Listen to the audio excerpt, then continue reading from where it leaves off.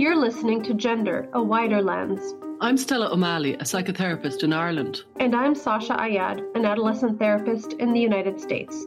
Since 2016, my practice has been exclusively dedicated to gender questioning teens and families impacted by gender dysphoria. I also work with gender questioning teenagers, and I facilitated support meetings for families and individuals who've been impacted by gender issues. We're curious about the concept of gender and how it's unfolding in the wider culture. Join us as we look at gender through a wider lens.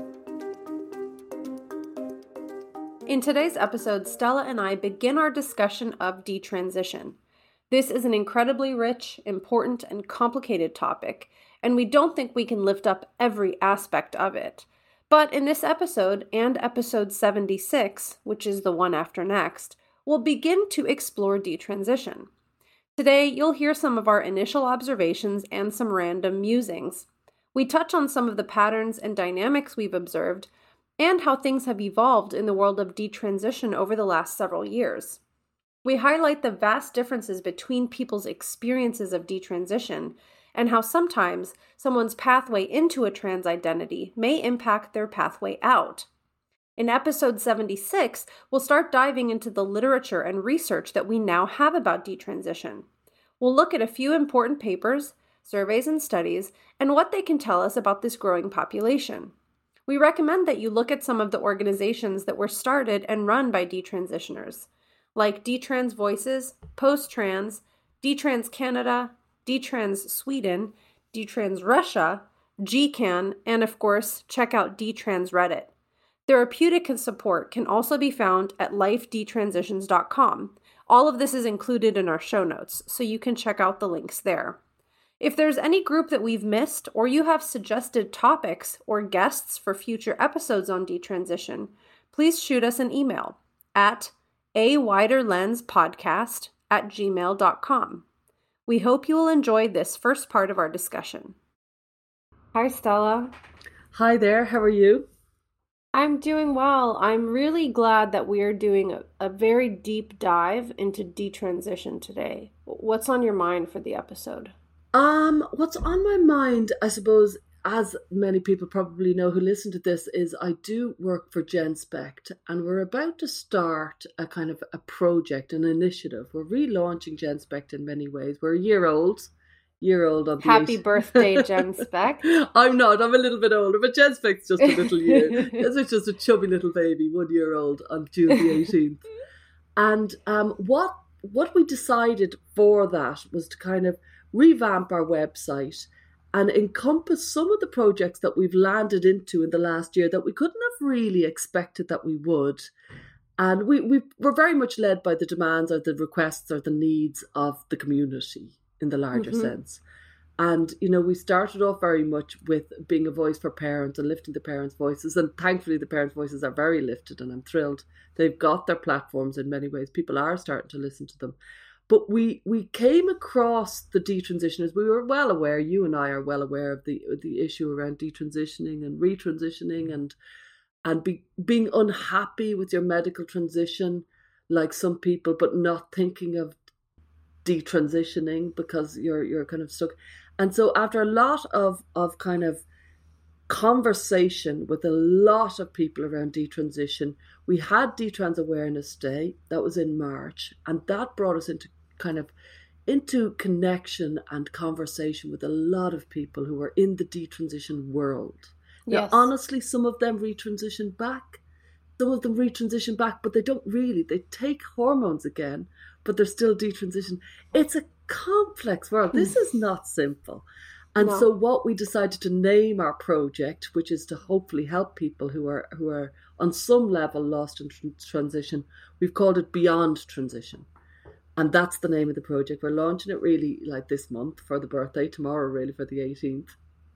And the idea is that we'll encompass anybody who has on some level got lost in medical transition, maybe become disenchanted with their transition. Maybe they want to detransition. Maybe they don't want to detransition. Maybe they just think, where am I and who am I?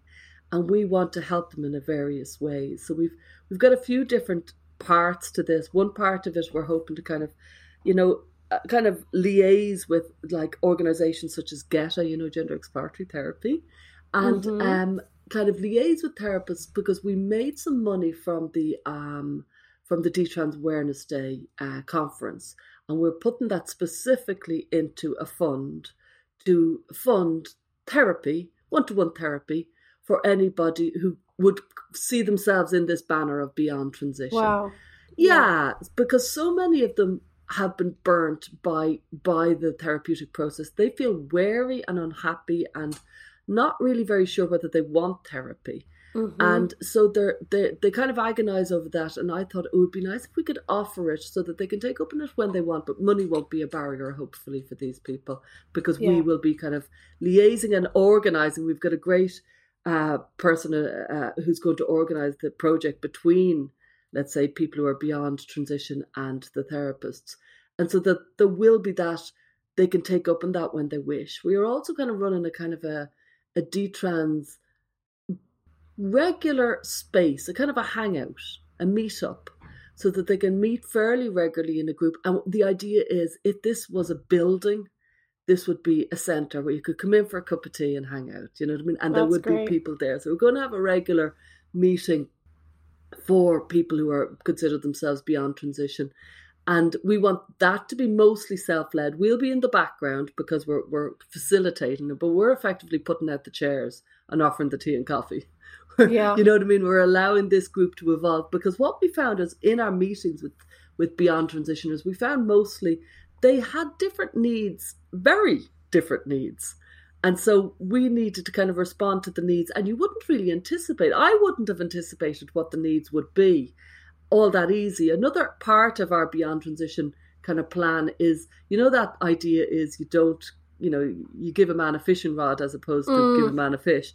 So we've got a new concept called GenSpec Writes, and we have some columnists who are writing around different areas. Let's say somebody writing from the UK, somebody writing from Australia, somebody writing from Ireland. And we've actually a lovely idea for America, because we're very well aware of the politics. So what we decided is we would have somebody slightly right of centre, thinking woman's right of centre, thinking woman's left of centre. Go and write what you please. That's to me, great. Yeah, it gets around this, oh my God, are they left wing, are they right wing? We're explicitly showing, slightly centre right, slightly centre left. There you go, you can read whatever you want, and therefore we can't be pigeonholed into a certain position. So, but with that, we're offering to anybody who considers themselves beyond transition, we'll pay them if they want to submit writing. Do you know what I mean? So very much kind of, because some of them are so cerebral, so brilliant with their words, that they'll have an opportunity to develop their career in that way if they want. But it won't be just that they have to write about, I want to emphasize this, they don't have to write about gender. They can go beyond that, go into the cultural issues, because there's so many of them. And let's say, education, culture, there's so much in this world, as you and I have found out. Yeah. So yeah, we've quite a few different initiatives all under the banner of Beyond Transition. And what we're trying to do is bring a community that has been secretive and fragmented, and there's been a lot of distress in this community, very understandably. You know all about this, because this is a very fragmented group of people, and even the word detransition is quite incendiary. Is it, people like, is one person who just had hormones for a couple of months, are they a detransitioner versus this person who's had quite serious surgery and years of hormones, and the needs of the male detransitioners and the needs of the female detransitioners. So we're very much on a project of learning with Beyond Transition, ready to kind of see what we can do. I'm sure we'll make many mistakes, and I apologize in advance for the mistakes. But the idea is to kind of, can we lift this into a place where they have a strong voice? They had a very strong voice in Detrans Awareness Day, and it was very powerful. And so we're hoping that we can continue to maybe empower. I hope so. And if they go on ahead, and there's a few organizations like Post Trans and Detrans Voices, they're amazing. And if we can kind of be part of anything that lifts, a self-led movement, we'll be in the background helping if we can at all, I love the idea of kind of providing support and financial support to those who want to write about different things and just kind of trying to help people build up. Yeah. In addition to kind of sharing the stories, because I think I remember in 2016 when I started doing this work, nobody knew about detransition. There were 5 or 6 public detransitioners, and I think of them as kind of like the first guard. And now it's so different. I mean, there's just thousands of people. But the main story that's beginning to trickle into the mainstream, I think, is the one of medical harm. And it's an important story. I mean, it's such a crucial story. And also, there's a lot more to it than that. And so I think your initiatives sound so needed, and that's what I'm really hoping to dive into today, because everybody, I think, who's into this gender world is aware that there are detransitioners and they talk about medical harm, but there's a lot of complicated, nuanced, really intricate things that I've observed, and I'm sure you've observed, and I'd love to just kind of air some of that out today. Yeah, there are so many different needs. And I think I was quite basic when I first came across detransitioners. I knew they'd exist. And I'd heard from the research they were tiny. And when I was making the film in 2018, I was handed this yellow book called Blood and Visions. And it was seminal for me. I started to read it on an airplane and I just went, oh my God, this book. It was like a precious few pages of these stories need to get out there. And if everybody heard these stories, everything would change. Everybody's understanding of this would deepen. Can you describe the book for any listeners who don't know about it? Now, it's about maybe 10 stories. I might get this wrong. It's quite a few years since I read it. And it's just self-written narratives of what happened to them. And it's pretty much, I think, they were all women and they were all mostly lesbians, if not all of them were lesbians. And it was so strong and it was absolutely no holds barred, take no prisoners, very straight writing, very powerful writing. Very hard to get your hands on that book. I find it hard anyway. I've recommended it to loads of people. And it was really straight talking of, I'm a woman, this is what happened to me. I lost myself and then I detransitioned and I found myself again. And it was harrowing stories of hormones, of surgery, of regret, of anger, of violence. They were really powerful. And it changed me. It changed me because I kind of knew that this must be happening. Intuitively, it just made sense to me. And I'd been told, the phrase I was always told was, the number of detransitioners are vanishingly small, Stella. Stop talking about them. That was the phrase I kept on getting told. Not by the director and the producer who were lovely, but by on high. And I was like, this doesn't make sense to me. And then I found that book and I went, aha, there's a secret community that nobody knows about that need their story lifted. And in the end, we did get a detransitioner. She wasn't from Blood and Visions. Her name was Kale, but she came on the film. And I was so pleased because I was waved away in that way that I'm sure you're used to and I'm sure our listeners are used to. It's not important. They undermine your point and they say, no, this is just, you're talking about freaky low numbers here. Fraction of a fraction. Yeah. A minority within a minority. Yeah. We always hear, let's worry about the first minority first, which is trans people. Yeah. And then we can worry about detrans. In a very derogatory and patronizing way. Yeah. That's right. Like, you're being a little bit silly and a bit outlier here. Could you come back into kind of normal land? And then I came across this book and I was like, yep, this is what I thought might be happening. Yeah. And it's a secret community and it was pathologically secret, I would argue, back then. It's so secret. And they found themselves. Do you remember coming across your first detransitioners? Was it? I remember, within that first cohort, starting to read papers by Carrie Callahan at the time, and there were several detransitioners. Interestingly, one of whom I know has retransitioned and gone quite extremist again. But I remember just thinking, oh my God, these people's stories are just like this concentrated story about body hatred, internalized homophobia, trauma, so much.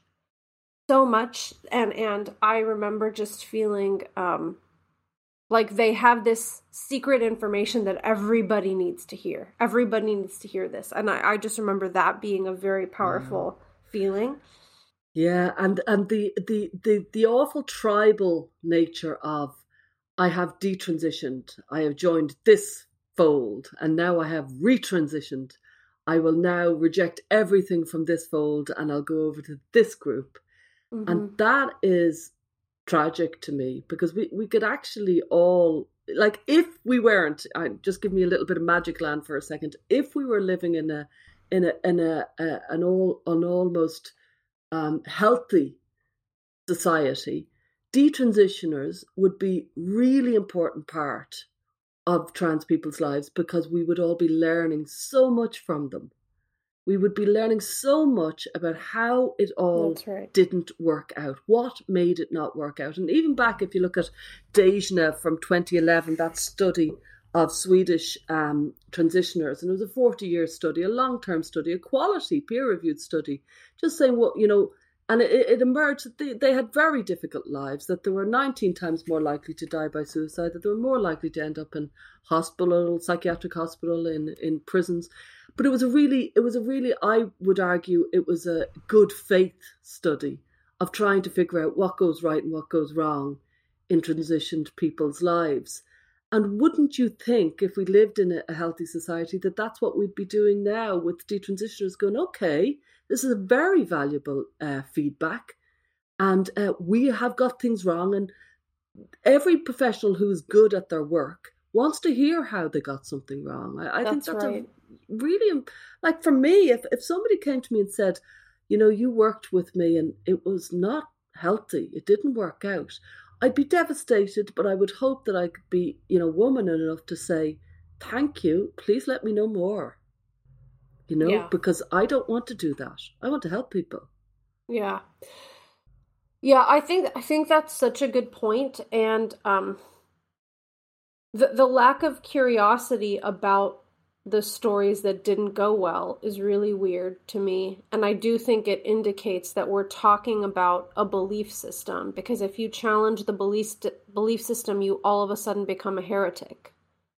You become an outsider, and you become someone trying to tear down a good, holy movement. Like, there's so many parallels here in other kinds of, hysterias that we've seen, where you're either the good guy or you're the bad boy. Yeah, absolutely. Yeah. So maybe we can talk about contemporary detransition. I think this looks a little bit different from, for example, in the Dejna study that you talked about, I believe that's the same study, correct me if I'm wrong, but where they described that the regret period seems to set in around the 10-year mark. Yeah. Is that study? That's it, yeah. So, I mean, when we look at like the, I guess, more, quote, classic population of people who were transitioning, I think we're talking about something quite different, right? People who, even though I don't necessarily believe in so-called true trans, I think there's a type of gender dysphoria that's a little bit more organic than a teenager who first adopts a belief system and then becomes trans. That's a different thing. And I think that Aarons do a really good job of distinguishing those types of dysphoria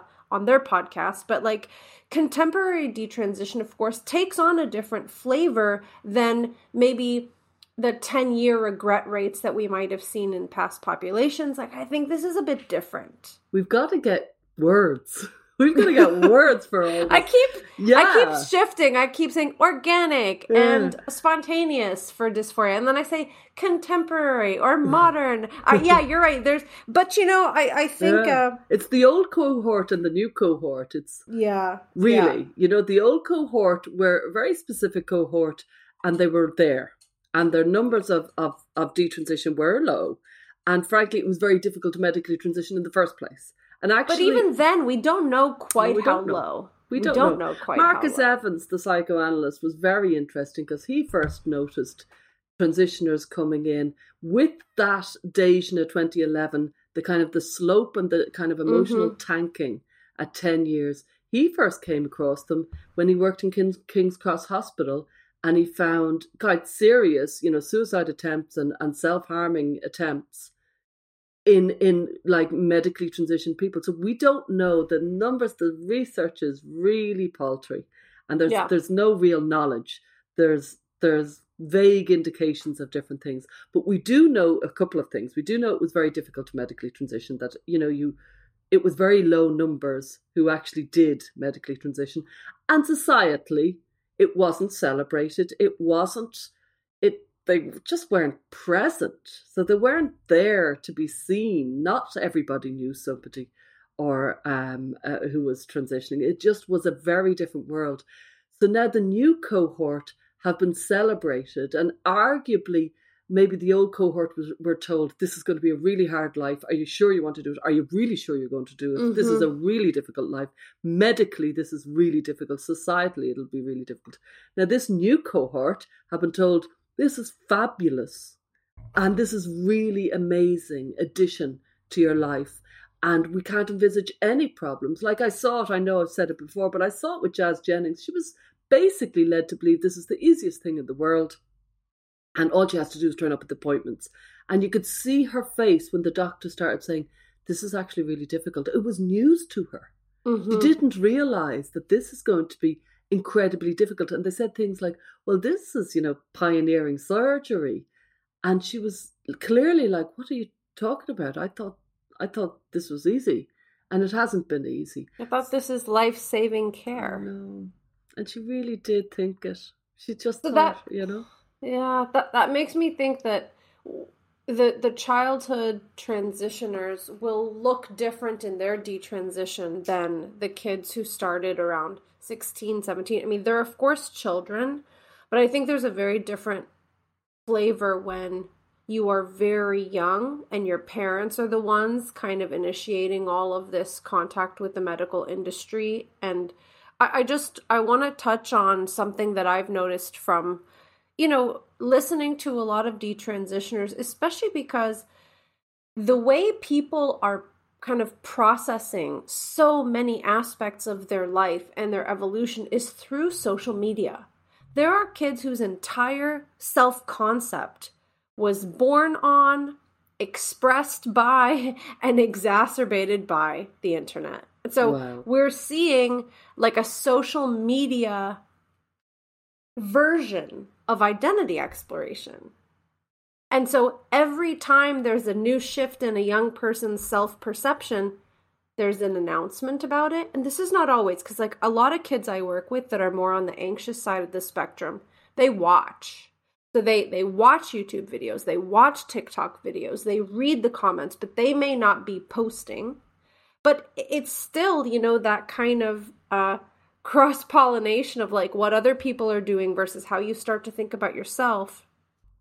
And what I see sometimes, one kind of version of this is that sometimes detransitioners will go from having been really obsessed with looking like the other gender or like neutralizing the appearance of their gender to then detransitioning and going radically in the opposite direction. So these are detransitioners. Let's say you have a female detransitioner who went from trying to look as masculine as humanly possible to wearing a ton of makeup, having big elaborate wigs, very, very feminine clothing, spending hours on her appearance to look feminine.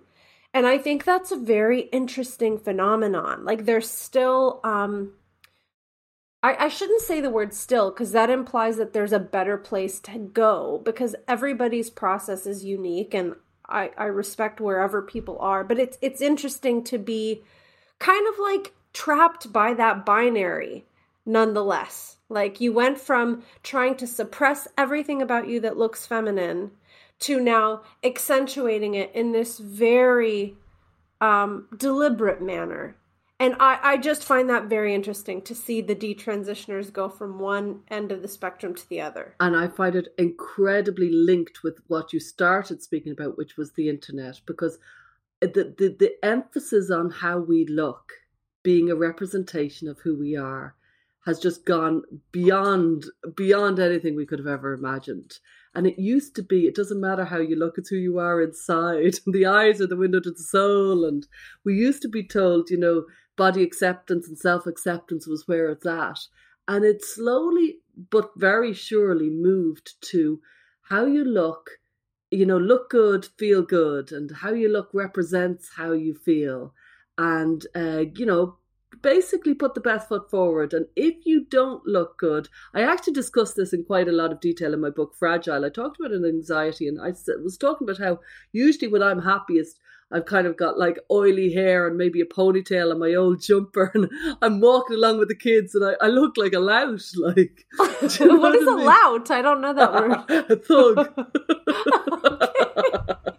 But I don't look good anyway, because I'm not that bothered, and I would have an ease in my physicality, if you follow me.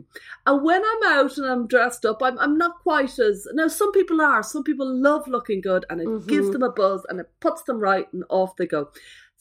Well, I shouldn't say sadly, but however, the internet has really created a world where what your brand is represents you.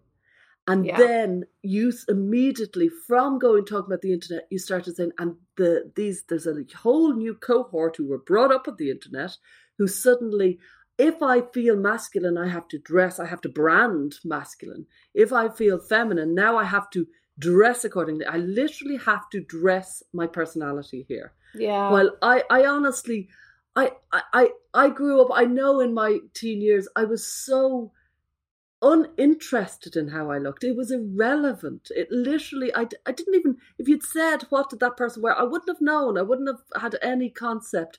But what music did they like? I could give you an extensive analysis of what music they liked.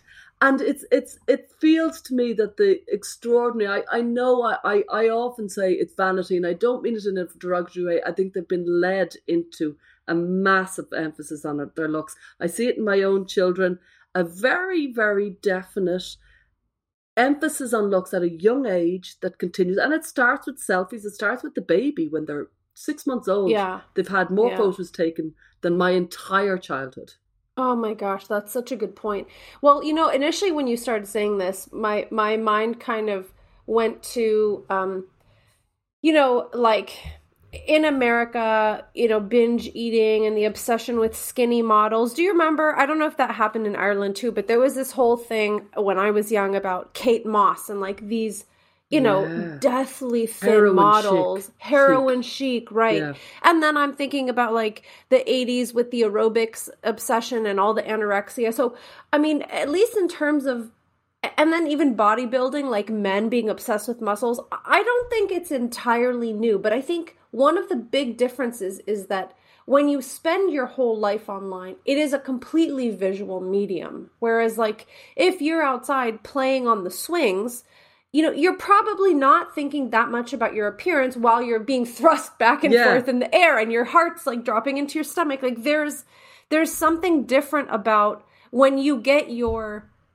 social and developmental thrills from scrolling on the internet. It's completely visual and mostly only visual. I mean, you're not really doing much else while you're looking at your phone. So I think this has really created the environment that like facilitates gender ideology too, because if you think about it, they say, well, it's kind of confusing because like some people say you have, if you want to express the gender that you feel you are with your appearance, that's gender expression. And they also say it doesn't matter how you express yourself, whatever identity you say you are is the identity you are. So there's a lot of contradictions within it. But you can see when we think about the visual medium of social media and the way it's disconnected from these kind of other things, it really does create like a perfect recipe for having to present visually who you are. And I think it's brilliant, Stella, that you brought up the word branding, because this really feels like part of this too. You know, there's so many different little enclaves within TikTok and like sub TikToks, and each has their own vibe and their own brand. I mean, everything from, you know, nutrition posts to like hacks to cook and clean, or like there are all these different brands within these social media spaces. And I mean, showing my age, I'm looking at TikToks about how to clean and cook. But anyway, we're so different. Teenagers are not. I think you're right there, and I think there's a couple of things I want to pick up on. To me, childhood is it's kind of freedom from self-consciousness. And when you become self-conscious, you move from childhood to adolescence and you become self-conscious. Yes. Now, to me, that self-consciousness is being imposed upon children at a young age with the extraordinary number of photos that are being taken of them. The children these days, by 4 or 5, have learned their game face. They have learned smile for the camera, and they've learned it really in a way that, like, I have a friend who's famous, and whenever she, just in Ireland, but whenever we go out, people ask her for a photo and she immediately just puts on her famous face, like, she's so used to it, she just puts it on. I can see that in 5-year-olds now. They're so used to camera, here, smile, posing for the camera, and they have their professional pose that they've just kind of learned. You just stick it on, because she just sticks it on and somebody takes their photo and off we go, and she goes boom, and then back on. And they are learning that, and they're learning self-consciousness at a very young age. I think that's a really big deal, because the whole thing about childhood is, rawr, I don't care what I look like. I'm falling around, my legs are akimbo. Who cares? I literally haven't learned to be self-conscious until puberty strikes. That's very interesting. I don't know if I see it quite that way. I'm thinking about just the performative aspect, and I'm thinking about how within some families, maybe it's within some cultures, like children are expected to behave a certain way, and that forces you to become self-conscious. You know, like if you're expected to not run around and disturb parents, you have to be really self-conscious. So I'd be curious if this is different in different families, but to the concept of detransition, I would be interested in whether or not a person who's detransitioning, do they have that hyper self-consciousness? And if they do, I mean, that might be something really important to become aware of and perhaps disconnect from a bit, because we really can't be very self-conscious and connected with ourselves at the same time, because self-consciousness means that we're porous and we're thinking about the judgment of others, right? Yeah. So you can't actually care that much what other people think if you're trying to stay kind of like connected with who you are, or figure out how to live in the world. And so this kind of extreme presentation of like hyperfemininity for female detransitioners, or, I mean, there's less male detransitioners that I'm aware of. So I'm curious of how this pops up with them. I think it's a little different, but I'm interested in that. It's not always the case. Yeah. This is one thing I've seen. One thing I've noticed with detransitioners from conversations and from working with them is that some of them are liberated from their looks. They're liberated. They've made their peace, and they said, I don't care anymore. I have freed myself from the visuals, and it's a liberated position, and it feels very, very nice to be around. They're like, it's over, I don't care, therefore I won't get reconstruction surgery. And every time somebody suggests reconstruction surgery, frankly, I roll my eyes. It's not going to happen. I don't care, because I've given up on the looks aspect of my life. And not given up, but I've given up is the wrong word. I've freed myself from it, because it's not necessarily negative. This isn't a case of somebody saying, oh, I'm so awful looking. It's kind of, no, it's not. It's that. Like, I am now released from the constraints very much of obsessing over my appearance. And that feels beautiful to be around. But I do think other maybe detransitioners are, they feel devastated. They feel devastated that they made themselves less beautiful. They made themselves in a way that society will make them less acceptable, and they feel a deep sense of shame around it and want to get reconstruction.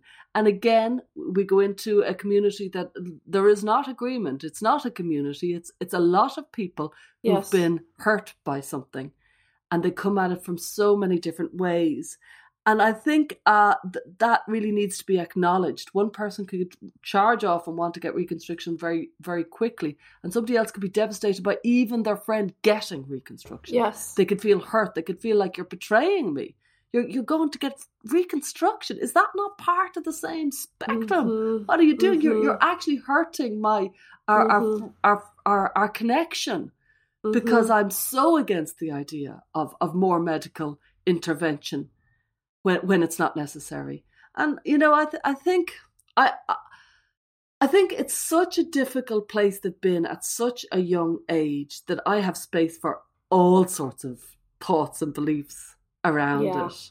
Yeah, that's right.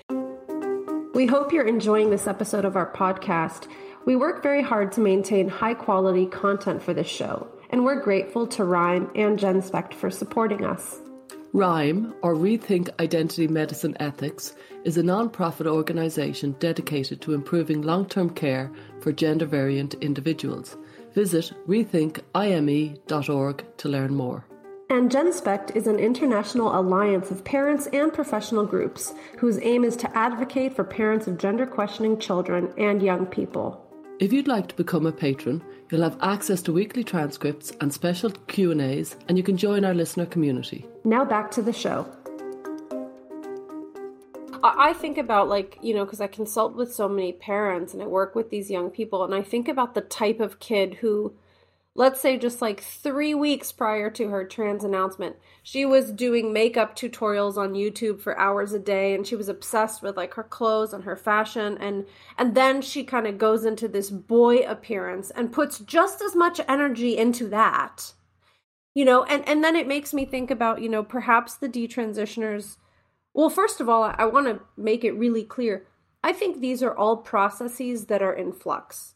So sometimes right after a person decides to detransition, they might be in that space where they're putting a lot of energy into their appearance. And sometimes you catch up with that person a year later and they've really taken a much more kind of comfortable, natural stance about appearance. So this is all shifting and in flux. There's not boxes that people fit into. But I do wonder if the person who's jumping into a hyper feminine appearance once she's detransitioned, maybe she was that kid who loved makeup and fashion and all that stuff. Then she feels like she betrayed herself by taking on this masculine appearance, which I think this is different from, a young woman or a woman who's always been highly gender nonconforming and maybe was driven to transition because of the constant friction with society or people making comments about her appearance or feeling insecure about standing out.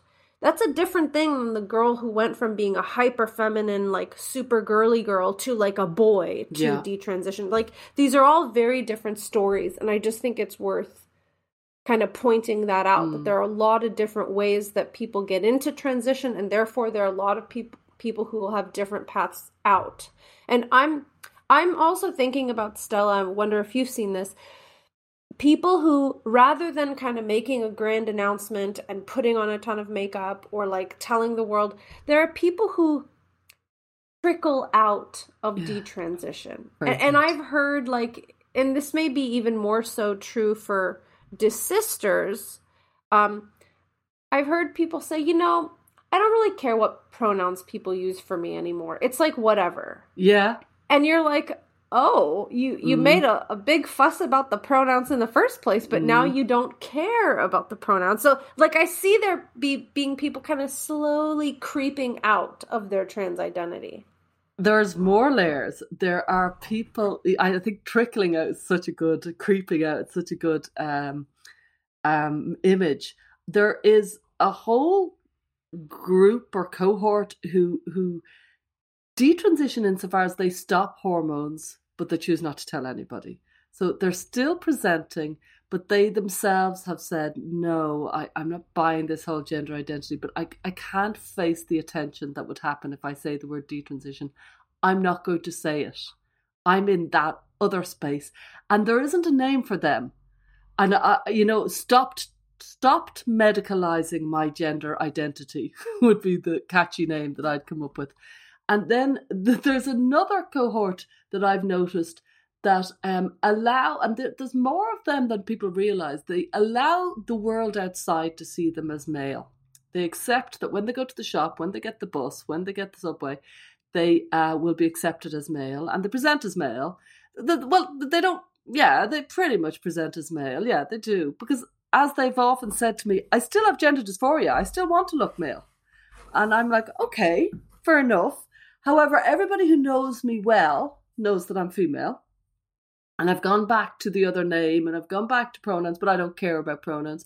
And then as I get to know them a little bit better and they say, and I'll be honest, I get a secret thrill when I get gendered as male, even though I'm female. And I'm like, there's so much going on here.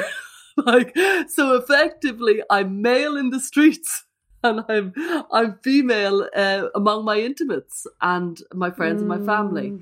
Because this is how, because as of quite a few people have said, it's so difficult to present as, let's say, female or the opposite when you have transitioned a certain level, that it's not worth trying to tell every stranger, actually you're talking to a woman.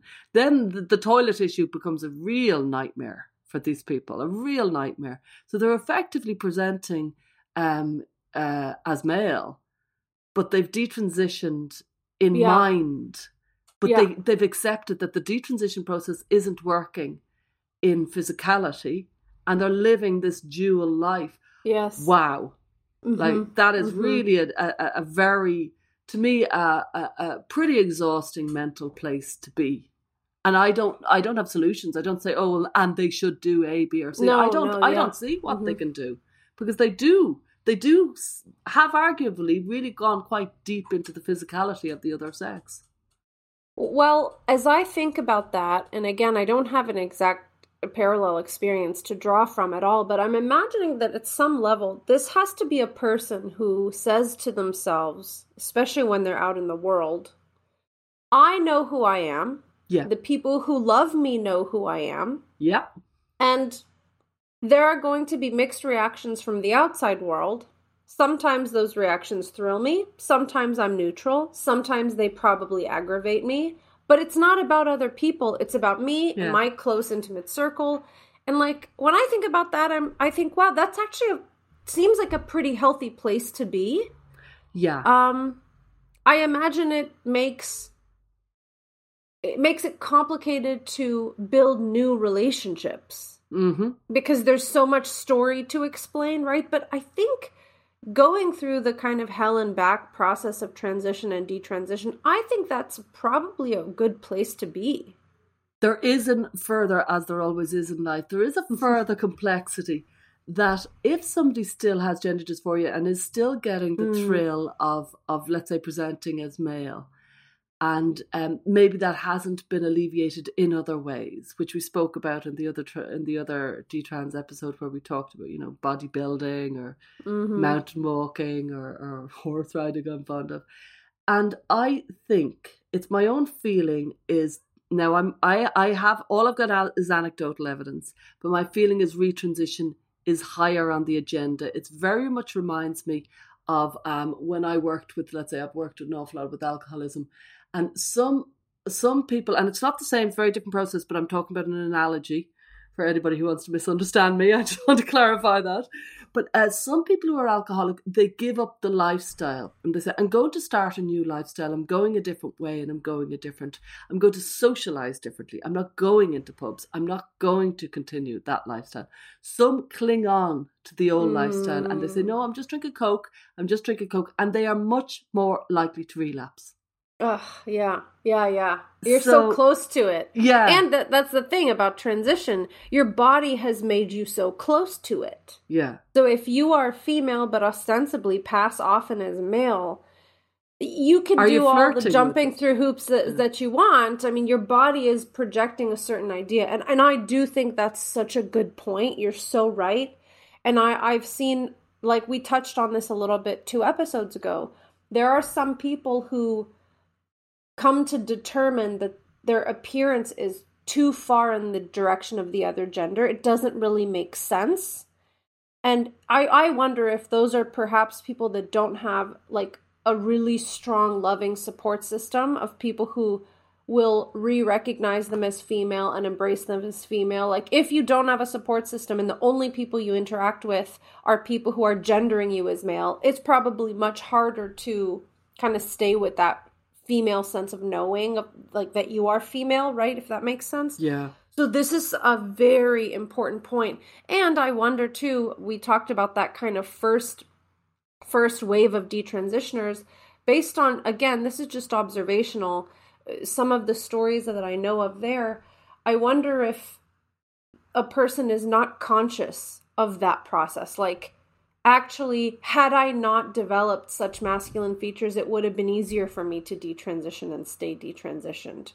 And so maybe they kind of jump into that ideology, like you talked about, right? Like looking for the baddies. So it's very complicated, and there's probably so much happening beneath the surface stories. Yeah.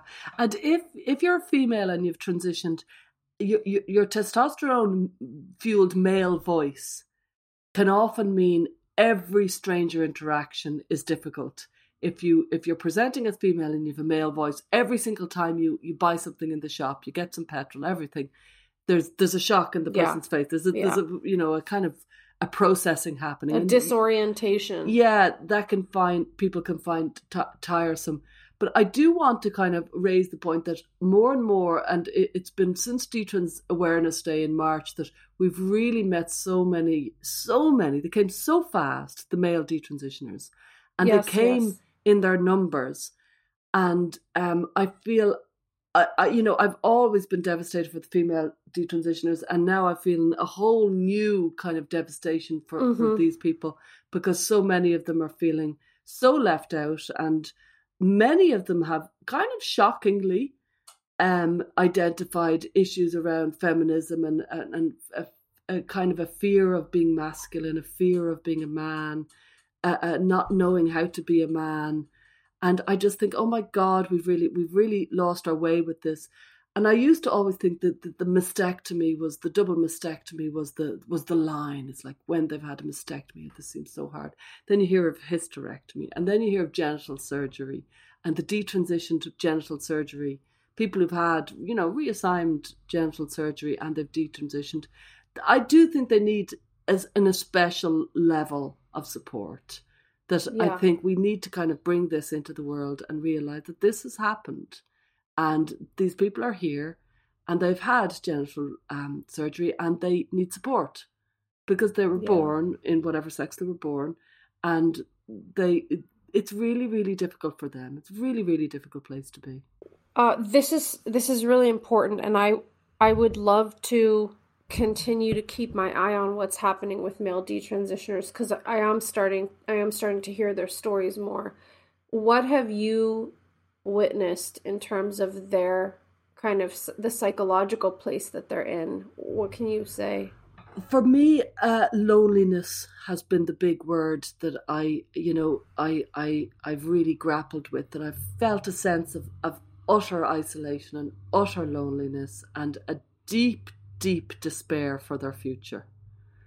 There's a feeling of, if I won't have a sexual mate, and I don't think I will have, because perhaps of genital surgery, I am alone. I'm alone in a way that you'll never be alone, Stella. And, it's debatable. People can have extraordinary relationships in many different ways. And I often think sex is kind of overemphasized. Well, it obviously is in society. However, there's an intimacy with it that is very hard to replace in other ways. And so I suppose I feel the sense of loneliness and isolation and despair from male detransitioners has been, very, very harrowing for me. I've really felt this is extraordinary, and I must admit, they either go back on testosterone or whatever happens, but anger. A lot of anger. I was just going to say, I can imagine the waves of absolute rage. Like rage and then kind of just relinquishing, and then rage and relinquishing. Rage and despair. I can just imagine. Rage and despair. Yes. Yeah, that's the way it goes. And there's another group, I think, that have their own And I've noticed they're very emphatic that I'm different. I'm pediatric detransition. I transitioned as a child, and that makes me different from the adult transitioners. And I'm like, oh my God, more categories. Well, we touched on this at the beginning. I think that's right. Yeah, what else are they saying? They feel, I think, an understandable and justifiable greater sense of rage of what was done to me when I was a child, while I think the adult maybe feel a deeper sense of shame of what I did to myself. Yes. Oh my God. And, I honestly think both sides, I would have the professionals involved kind of in my line of fire, and I would argue that. But yeah, the pediatric transition is so, inarguably wrong when this person decides to detransition, and they've been shaped in a very deep way. There's a huge amount of it, and I really think we've got to. It's one of the great ideas around, well, great, I say self-praisingly, but one of the interesting ideas around beyond transition is we need to get some sort of information around endocrinologists. We have our couple of endocrinologists that are saying, well, we don't know very much. We're going to have to build up a kind of a knowledge base around endocrinology, because so many, for example, are saying that like 3 years off testosterone, my face has softened. I'm very different. I look very different than I looked after year 1.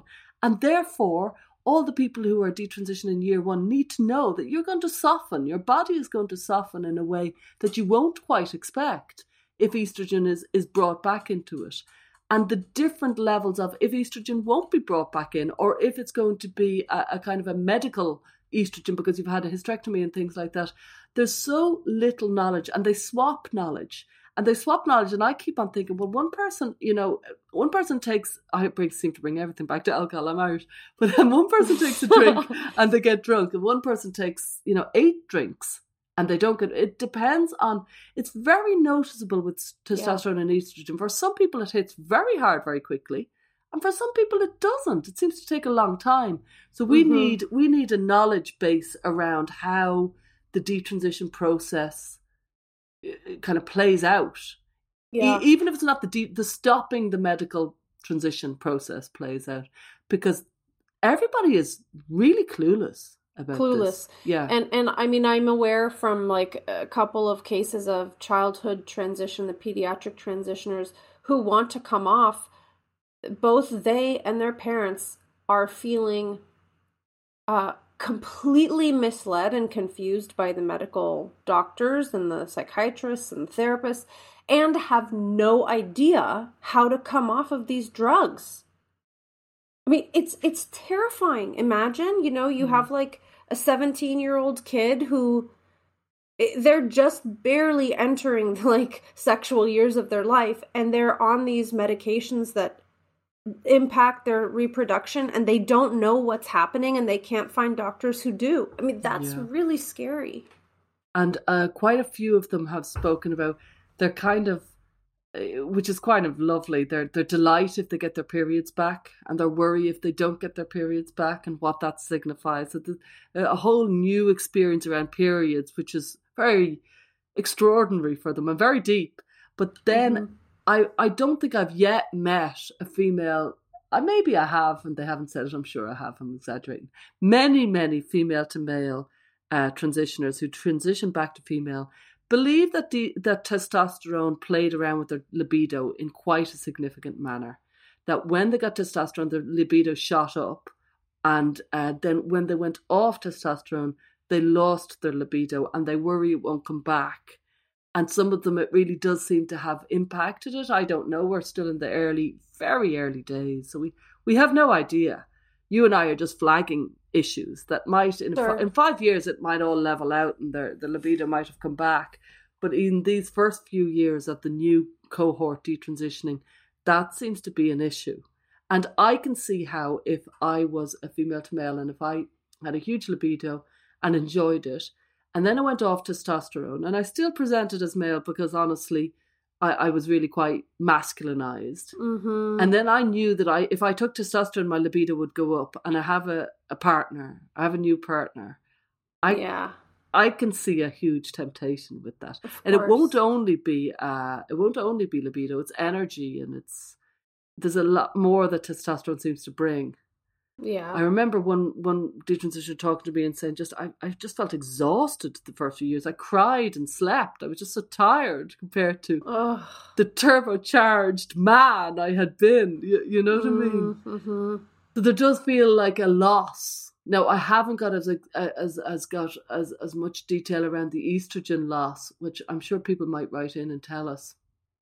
But it's huge. It's interesting because also I'm thinking about somebody like Helena Kirshner. Like, her experience on testosterone was awful. She didn't have that fantastic burst of positive energy. She was doing terribly. And my understanding of the male to female transitioners and detransitioners is that, like, I've heard people talk about having access to more emotions while on estrogen. And I've heard people talk about kind of suppressing like the aggression and the rage that they felt when their testosterone was free flowing. Yeah. So there's probably like a totally different emotional experience and perhaps a craving for that richness, the depth of emotional experiences that maybe estrogen gave someone access to, which is in itself a loss. I mean, it's such a trippy thing to think about a person using hormones to experience these very different ways of interacting with themselves, with other people around them, with their sexual drive, with the world, and then to have that kind of come and go. I can imagine there being like a grieving on both sides of that, right? Like, if you realize you need to detransition, you're grieving all the stuff that you realize you cut yourself off from. And then you may also grieve some of the aspects of things that felt good while transitioning. So it's very complicated. Yeah, it really is. I do think that there's an awful lot of grief, obviously, and loss to be kind of contemplated with this. I do think the range of emotions that seems to be available to the estrogen-driven person does seem to be much, much wider. Yeah. From anecdotally, from what I hear. I really wonder, like, it brings me back to the concept of my true self. Because if my true self loses estrogen and gets testosterone, my true self has changed. You know what I mean? Yeah, that's right. So it's like, well, what is my true self? Somebody who actually has no estrogen or testosterone, and there's somebody within me who's like a blank slate kind of hormone-free person? Yeah. There's no thing. I think that's the thing. There's no such thing. I don't think so. We are like in a body which has its ups and downs and its different moments and different experiences, and you can't separate the two. You just can't. But I mean, from that perspective, I kind of get why gender identity is so tempting, because we want to believe that, like, you know, if let's say you wake up and you're having a really bad day and you feel like crap, there's a part of you internally that thinks, this isn't me. I don't want to feel this, you know? Yeah. So I get why there's this temptation to think there is this authentic person inside of you, and it's blissful and it's wonderful. And this terrible body that you're confined in just throws crap your way that is not the real you. I get why that's tempting. Yeah. But of course it's not right. We're both. I mean, we're both a consciousness that can, to some degree, we can become aware of our bodies and think beyond them, but also we can never be separate from them, and we have to work with them. It's so interesting, because if you, I know this sounds mental, but if I had your body, would I be you? You know? Yeah, I know what you mean. Yeah, totally. If we parent swapped, have you seen that movie where we just wake up in different bodies? What would happen? Yeah, because I really think that the impact of our bodies shapes everything about me. That's right. Yeah, we are of our bodies, and the idea that there's some sort of true self within me, it's so religious, it's so Christian. For me, it's so Catholic. My soul, you know? Mm-hmm. So I was very much driven by this idea that we had a soul inside and our soul would live on, and you can't dress the soul. And that the body degrades us. I mean, I think that's I mean, not all Catholics feel this way. I've read a lot of really interesting material from Catholic thinkers and writers, but like when I was young, my understanding was the body, the flesh is sinful. Yeah. It will degrade your perfect, peaceful, beautiful soul. Oh my God. And therefore you have to kind of rise above the debasing desires of the body. Like that idea is really interesting when you think about it in the context of gender. Wow. Yeah, that's such a really good point. The dirty, dirty body and your pure, pristine soul. And nowadays, it's your gender identity is something within you that needs to be dressed as such with whatever way you wish. And that's where it starts moving into, I'm kind of trans masc, but I'm a demi boy as well, and I need to get it just right. And it feels like we're creating ourselves. And creating ourselves used to mean, creating a personality, creating a life. But now it means creating a physical demonstration of what I am, a representation. When I was a kid, there was an awful lot of emphasis on, are you happy? When I was, questioning adolescent and what would make me happy. And then I kind of vaguely, it took me a long, long time to realize actually it's very fleeting. And this idea of chasing happiness was such a fool's errand. And I needed to look for meaning and purpose and moments of happiness and understand that it's a, and I feel the new one is my true self. It's the same kind of fool's errand, trying to find your true self. And it's like, it's the very same as trying to find happiness. It's like, good luck with that. Life is too changing to find it. And instead it's kind of, what can you do today? What can you knock out of today? You've got today, you've got your body, you've got your limitations, and, do the best you can with it. I know we're coming up towards the end of our time, but there are a few points that I just wanted to touch on as we're talking about all the complexity and detransition. I think the kids who started identifying as trans after they've adopted a belief system about gender, they may be particularly susceptible to taking on another radical belief system once they've detransitioned, or once let's say they've stopped believing in gender. What could happen is that they might become very aware of how influenceable they were, or like how radical belief systems work, and they might inoculate themselves permanently, which would be great, right? Yeah, definitely. But I think there's also a risk that they just jump from gender identity theory into some other kind of radical belief system. Yeah, that's really common. And then, that beautiful poem, Autobiography in 5 verses?